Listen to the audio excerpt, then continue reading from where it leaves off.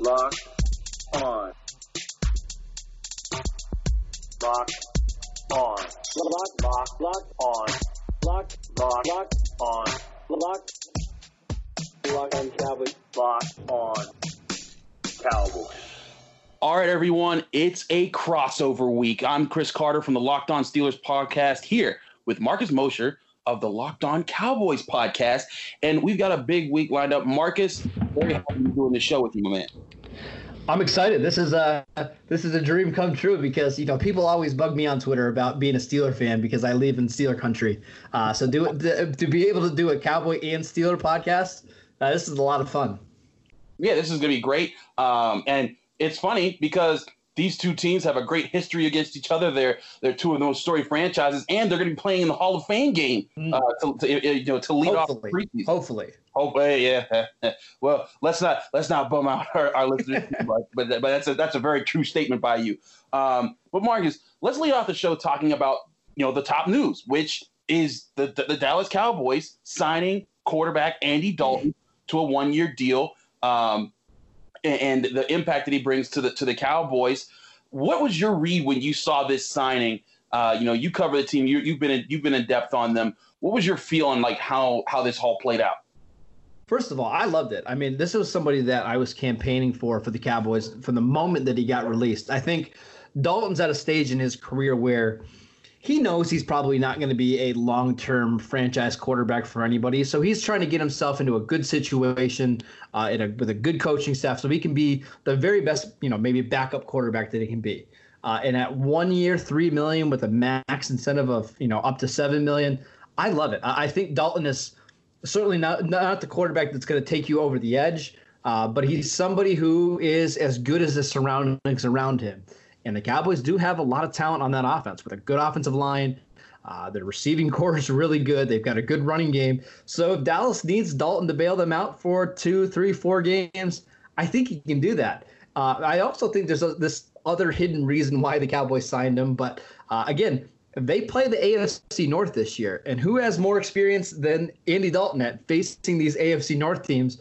I think he's going to be a big asset to help Dak Prescott learn, okay, when he plays the Steelers, these are the kind of blitz packages they like to use on 3rd and 6. And this is what Baltimore likes to do in these certain situations. So I think for all of those reasons, I was really excited about this signing. I don't think it has anything to do with Dak. I don't think Dallas is using this as a leverage thing at all. I just think they wanted to improve their backup quarterback situation, and they did so by bringing in Andy Dalton. I agree.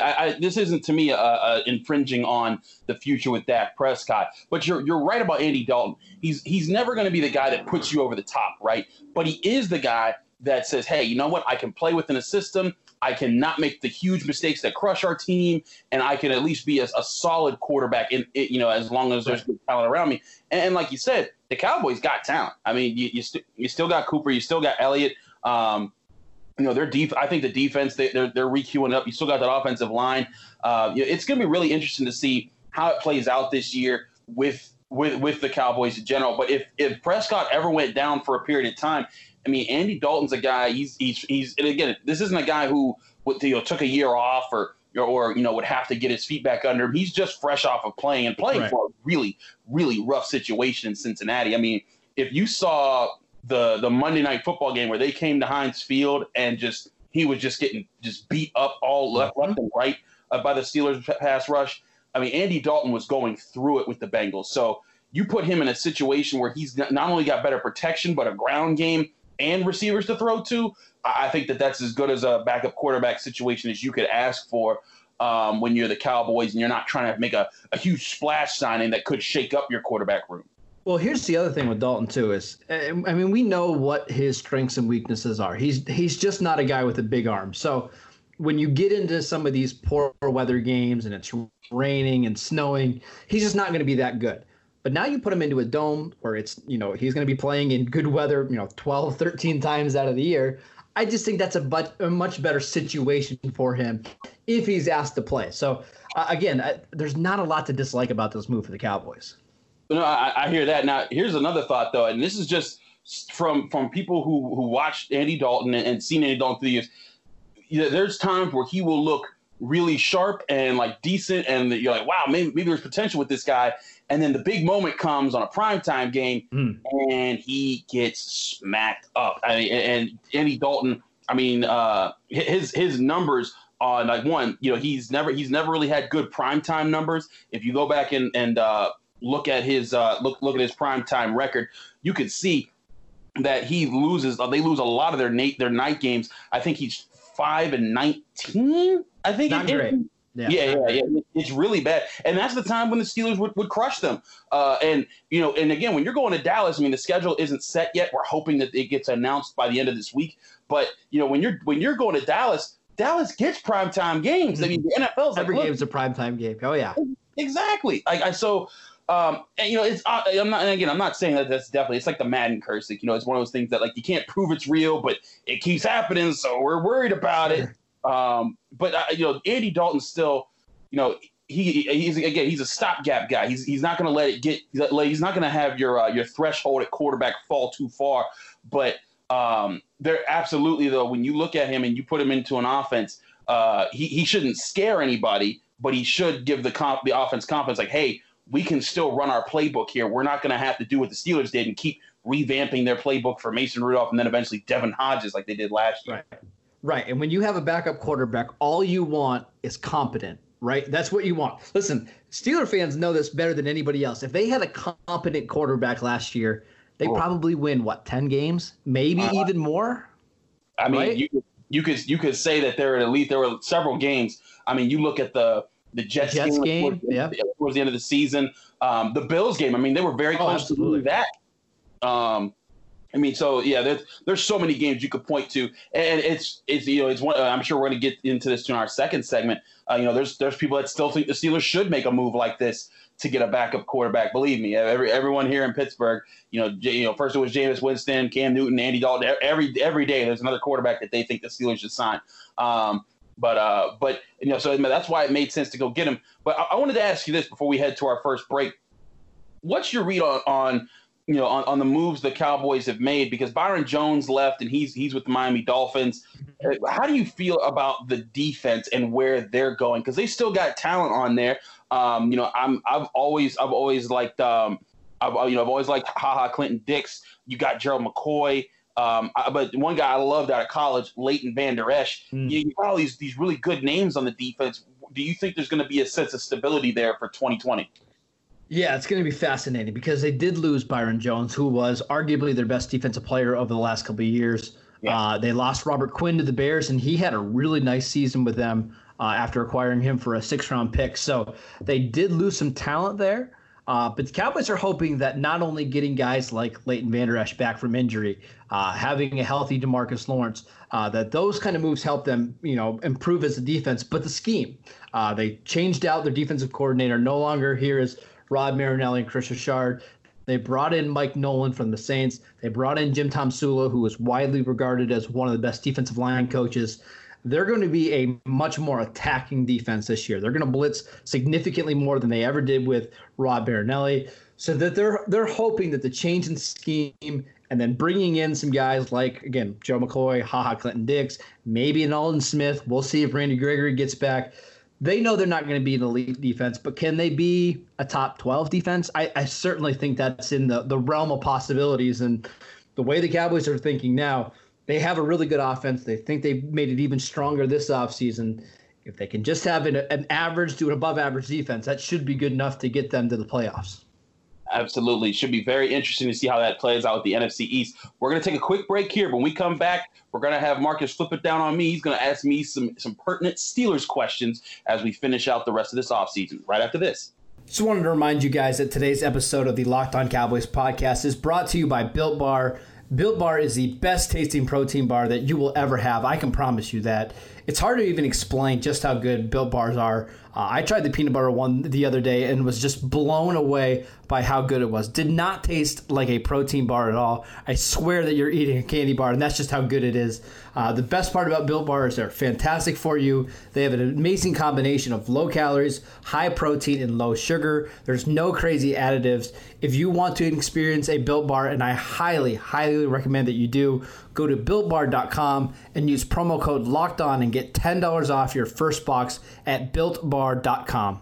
Locked On Cowboys, Locked On Steelers crossover edition of the podcast. We are here with Christopher Carter talking about the Steelers. And Chris, I've got a bunch of questions to ask you. Let's start with Ben Roethlisberger. We haven't seen him since week 2 of the 2019 season where he got hurt against the Seahawks. It seems like the Steelers team is kind of gearing up to make one more run. What are you expecting out of Roethlisberger this season? Well, one thing that's been very interesting is that Roethlisberger has never had a chance to rest like this. And it's very interesting because in the national media, you get a lot of people that are saying, oh, he's old, he's done, he's never coming back. Why are the Steelers even trying this? And, he's coming off of a shoulder injury. But people often, when they say that, they're so ignorant because it was an elbow injury, which is a completely different situation. Shoulder injuries late in your career, that does doom you. That is historically a very bad sign. But elbow injuries, that's a common injury. I mean, there's a lot of pitchers, at Ben Roethlisberger's age that can get that surgery, come back, and still throw for a little bit. I think the biggest thing is that Ben Roethlisberger, for at least another year or two, as long as he doesn't aggravate any other injuries that he's had in his history, I think that he's in a really good spot because they've kept the offensive line together. They've got Marquise Pouncey and David DeCastro up the middle. They still got Villanueva guarding at left tackle. There's going to be some changes at left guard with Ramon Foster retiring. And there's going to be some changes at right tackle because most likely Matt Filer's moving to that spot. Yep. But a lot of things are going to be interesting about how this offense works because 2 years ago, everyone looks at how bad the offense was for the Steelers last year, but 2 years ago they became the number 1 red zone offense in the NFL with Ben Roethlisberger and Randy Fichtner, who is the offensive coordinator, but he's also kind of the handpicked guy by Ben Roethlisberger. He was the quarterback coach for years. The two are always supposed to be very close. It's going to be interesting to see if they can get back to those kind of numbers because back 2 years ago, that's when they had Antonio Brown. And we still haven't seen this offense soar without Antonio Brown. So that's still kind of an interesting question about to see can the Steelers make it work offensively because they did do that without Le'Veon Bell. But then with Antonio Brown, we still have yet to see that in any continuity come from that. I want to talk about the wide receiver core because we could do a whole podcast on the Steelers wide receiver room because I think it's fascinating. There were some reports over the last, week or so that Pittsburgh may not re-sign Juju Smith-Schuster after the 2020 season. I believe that was from Ed Duchette. I'm in the camp that I don't think Juju really got a fair shake last year considering he was pretty banged up. He was going through a ton of different quarterback turnover. So we really don't know what he looks like yet as a wide receiver one. I thought James Washington played really well last year. They have Deontay Johnson. They drafted Chase Claypool. Tell me about this wide receiver room. How do you expect it to shake out? Who's going to play where? And what do you expect from Juju long term? So I still see Juju being with the Steelers. A lot of this, first of all, I'll say that anyone that's saying that they know what's going to happen with Juju Smith-Schuster, I see that as pure speculation at this point. I would agree, yep. Because, you look at this situation. Say Ben Roethlisberger finishes this year out, the Steelers make the playoffs, one and done, or they get a couple wins here and there, and they're like, hey, we're going to retool for one more shot at Ben Roethlisberger because he does have 2 more years on his contract. Why would the Steelers get rid of his top receiver that he's worked with the longest of all of his receivers for his final year? And I just see, unless Juju Smith-Schuster bombs this year, unless he falls apart and is horrible, or is completely outshined by Deontay Johnson and the other receivers, I don't see the benefit of the Steelers letting him go, and I don't see the likeness of them letting him go. Now, maybe he does have a bad year. Maybe last year just put it in a wrong way and he doesn't bounce back. And Deontay Johnson, who did look very good as a wide receiver, he gave Tre'Davious White some fits in that Bills game. But I look at Juju Smith-Schuster and anyone who watches the tape, of those Steelers game, he didn't get great separation like he was Antonio Brown, but there were plenty of times he was open and he wasn't getting targeted. I mean, Vance McDonald, if you go to Next Gen Stats, NFL.com, and you look up the separation numbers, Vance McDonald had the second best numbers of yards of separation per route targeted, and he was like 22nd in tight end numbers. So it wasn't a situation where nobody was getting open in Pittsburgh or the offense was poorly drawn up or it was just they had bad quarterbacks. And Mason Rudolph, I mean, people can say that he was, you can say he had a bad year, but he also had a year where he was knocked out by Earl Thomas in a hit early on in the season against the Ravens. And then when he came back and he was finding his feet, he had that horrible game against the Browns, and then he was attacked by Myles Garrett and hit over the head with a helmet, and then accused by him of making a racist statement, and all those things that can mess you up as a young guy in the NFL trying to find your feet. So I'm not saying that Mason Rudolph's done or can't do anything or he can't grow from his mistakes, but I am saying that I think that you can't punish the receivers that were on the roster for not having huge numbers. I think Juju's going to be around for at least another year. But I mean, you're right about this wide receiver room. It's interesting. Deontay Johnson, he cuts people up, man. His route running, a lot of people wanted to say Antonio Brown right away, and I'm like, I wouldn't say that, but I would say Antonio Holmes. The way he gets separation, he pushes you back with his feet. He never has to get physical with you. His explosiveness, his twitch muscles are just very good in short spaces. He really does that well. James Washington really came on strong throughout the year. He was able to make some of those big plays, and Chase Claypool is exactly the fit of a wide receiver, what I thought they needed. What I was looking at, Marcus, for their draft, if they were going to improve the wide receiver room, was they needed a deep threat. And not just a deep threat, but a speedy, deep threat. So they got a speedy, deep threat with size. And this is a guy in Chase Claypool. He can block. He can go up and get it. He's a red zone target guy. He's a 50-50 ball guy. And he runs a 4.42, which makes him the fastest man in the room. So I look at this wide receiver core, and I see lots of potential. It's also interesting. The Steelers, they're known for picking their wide receivers, but they've selected one in the second round 3 out of the past 4 years, and Deontay Johnson being the one that wasn't a second-round pick, he was selected extremely early. I think he was the second pick of the third round. Yeah. He was picked. So they've invested a lot into this. This is going to be a very interesting young receiver core for Roethlisberger to work with. Yeah, talking about Claypool, we've seen throughout Roethlisberger's career, he's always had one of those bigger, faster, deep threats, whether it's Plexico Burress or Martavis Bryant when he was here for a little bit. I think Claypool is going to fit into that role really well. One more question before we go to our next segment. I want to talk about the offensive line because for most of the previous decade, the Pittsburgh's offensive line was pretty good, especially when they had Mike Munchak there. I thought they were one of the best in the league. I think they dropped off a little bit last year after Munchak left for Denver. They lost Ramon Foster at left guard this year. Talk to me about what you envision happening at left guard and right tackle. Are we going to see Chuck Okorafor at right tackle? Are they going to keep Filer there? What do you anticipate happening? Now, so a few things going to happen here. One, left guard presumably is going to be Matt Filer's job to lose. He was the right tackle for the Steelers, but for those who might not remember or might not know, he bumped over to left guard again when they played the Rams because they were concerned about Aaron Donald, and he performed well. He wasn't great, but he was able to at least slow up Donald enough so that they were able to, maintain the pocket, keep Mason Rudolph clean enough so that there weren't a bunch of turnovers and huge plays the other way. And he did well enough there. So I think they're going to give him a shot there. But bringing in Stefan Wisniewski is a good depth player to help at center and at guard. And the drafting of Kevin Dotson, Sean Sarrett, the Steelers offensive line coach, he's already said, that guy could compete to start right now. So it's going to be an interesting fight at the guard position, but it's also going to be an interesting fight at the tackle position because, yes, Okorafor is the presumed guy because they drafted him, and he's the guy. He's grooming him for it. He's got the perfect size for it.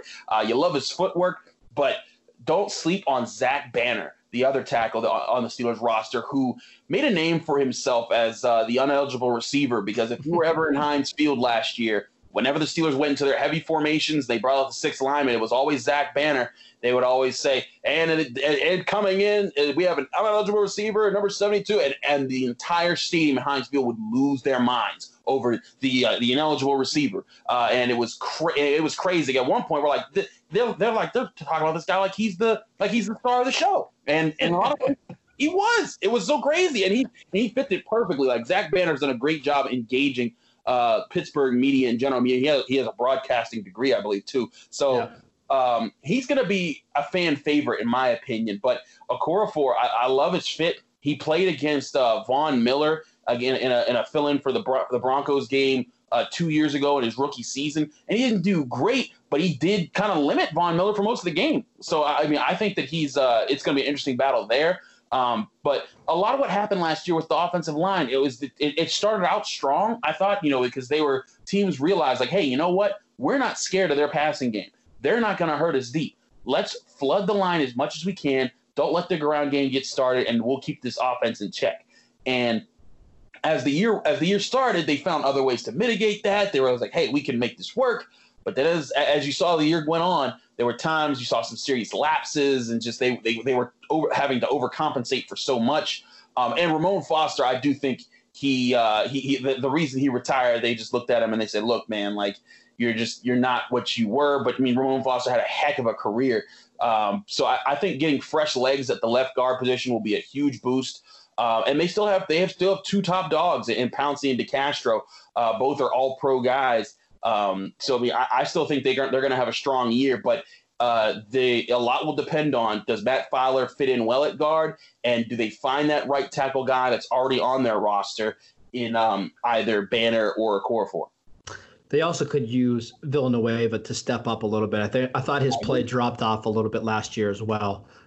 So getting him to play back at the near Pro Bowl level would certainly help. Also, watch Zach Banner on victory formations. Just takes his job very seriously on victory formations. So we'll be right back. We'll take one more break, and we'll talk about the upcoming matchup between the Cowboys and the Steelers. Guys, we talk about physical fitness all the time, but there's another side of the game that is just as important. I'm talking about mental fitness. Calm, the #1 app for sleep and meditation, has teamed up with LeBron James to help you train your mind. LeBron and Calm know that your mind is like any other muscle in your body, and Calm can help you train your brain so you sleep better, have less stress, and perform at your best. And if you head to calm.com/lockedon, you'll get 40% off a Calm premium membership. Again, that's 40%. With Calm, you'll have access to the nature scenes that LeBron loves, like rain or leaves, and so much more, like sleep stories and meditation. For a limited time, our listeners can join LeBron in using Calm with a 40% discount to an annual membership at calm.com/lockedon. Unlock content to help you focus, ease stress, and sleep better. Get started at calm.com/lockedon. That's calm.com/lockedon. All right, we're back here. It's the Locked On Steelers, Locked On Cowboys crossover podcast episode here. Marcus, let's talk about these matchups that between the Steelers and the Cowboys that we could expect for this upcoming season. It's kind of crazy. The Cowboys receiver room has evolved. They made sure to lock down Amari Cooper. They went and got CeeDee Lamb, who many thought was the #1 wide receiver in the draft. Some said Jerry Jeudy, but Lamb was right up there. And it's going to be interesting because you got two very talented receivers, and the Steelers secondary is not what everyone used to think it was. People looked at back in the days when they had Artie Burns and Cody Sensabaugh starting at cornerback and Mike Mitchell and Sean Davis at safety. Now you're kind of star-studded. You got Joe Hayden and Steven Nelson. Hayden, who had 5 interceptions last year. Nelson, who was targeted very little because he was so in position all the time. And then you had Minkah Fitzpatrick, who also had 5 interceptions last year and was a first-team All-Pro safety, and Terrell Edmonds, who probably is the lesser name of the top 4 in the group, but he's a decent, strong safety. This is an interesting matchup I see just with the Steelers secondary and the playmakers that the Cowboys have to get out there for Dak. Yeah, it's going to be a fascinating matchup. Obviously, Amari Cooper is the #1 receiver here, maybe the best route runner in the NFL. Him and Dak Prescott have a really strong connection. Cooper wasn't healthy at all for the 2019 season, and it showed, but he was still incredibly productive. Second-year wide receiver Michael Gallup had 1,100 yards despite missing a couple games in the middle part of the season with a knee injury. He is really, really coming on as a wide receiver too, and frankly, you can make a pretty good case that the Cowboys didn't need to draft a receiver because Cooper and Gallup played so well last year. But now you added CeeDee Lamb, who's going to play mostly in the slot for the Cowboys. It gives them a bigger presence there than what they had last year in Randall Cobb. But what Dallas is going to do, likely against Pittsburgh, is they're going to find the one matchup that they like, whether that's Gallup on Steven Nelson. Maybe that's Amari Cooper on Joe Hayden. Maybe they feel like Cooper can get the best of Hayden. Hayden's a little bit older. Maybe that's just a better fit. But make no mistake about it, Dallas is going to be an 11 personnel. They have Blake Jarwin, who's going to be running down the seams, but they're still going to run the ball a lot. And if you remember, from the 2016 matchup, that's really how Dallas won that game. Was a lot of screens to Elliott. He had the 90-yard screen for a touchdown in that game, but Elliott was able to kill them on the ground. I think Dallas would like to do something similar, spread Pittsburgh out and try to run that way. And it's very interesting that you bring that game up because that was always a pivotal game for me in that 2016 season for the Steelers because their defense was still trying to figure out a lot of problems. And in that game, I even did a film breakdown for the DKPittsburghSports.com where I still write for, and showing like, hey, these were these spots where it was a clear matchup, Lawrence Timmons versus Ezekiel Elliott, and Timmons just couldn't get to the spot.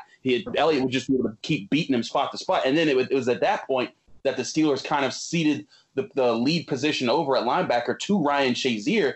And then that's when the defense just went on a serious tear to end their 2016 campaign.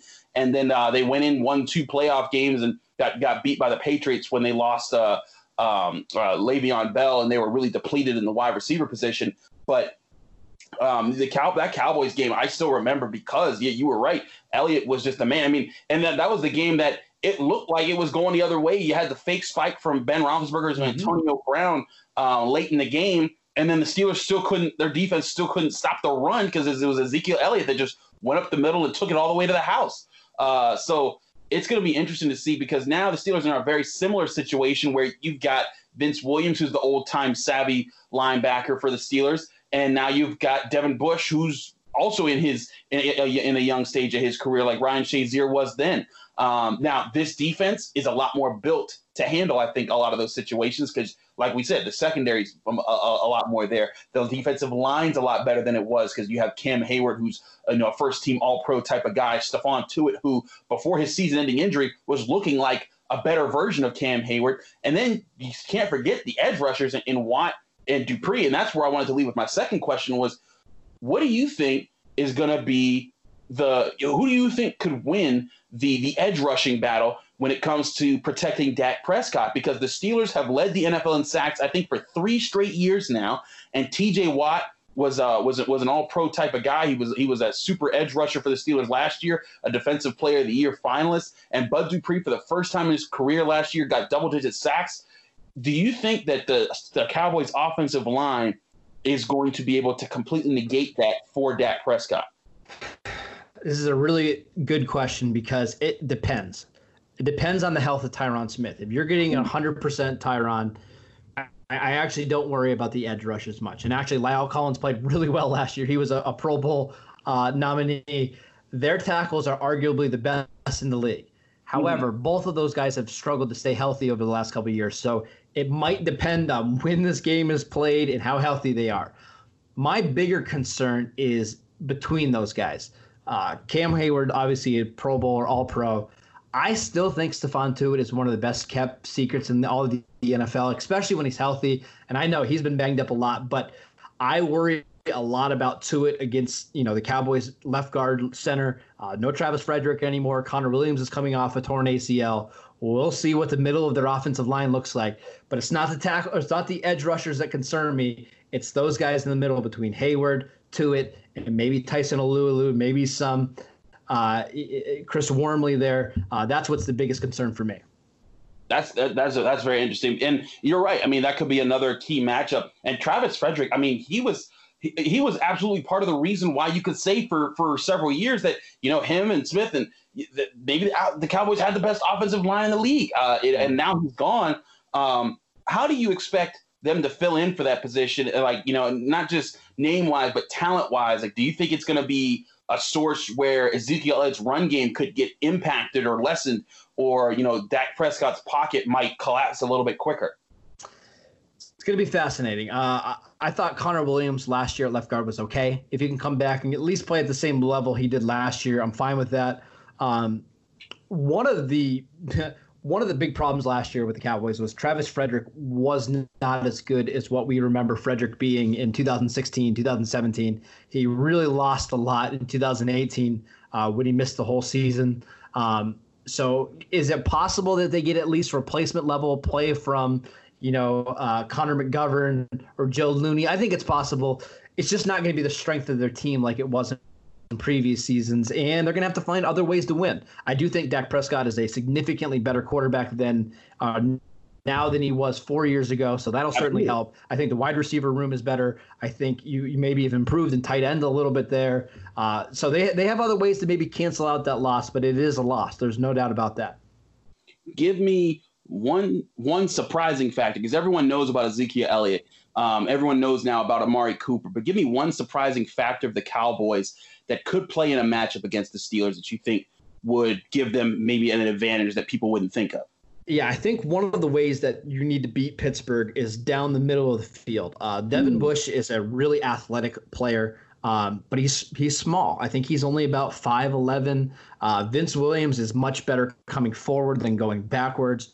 So if the Cowboys can use Blake Jarwin, an athletic seam stretcher tight end, in the middle of the field, and if they can create some big plays that way, I think that's going to be really be a way that they can kind of open up the Steelers defense. So look for Dallas to potentially try to throw down the middle of the field a little bit more likely or more frequently than what they have over the last couple of years with Jason Witten.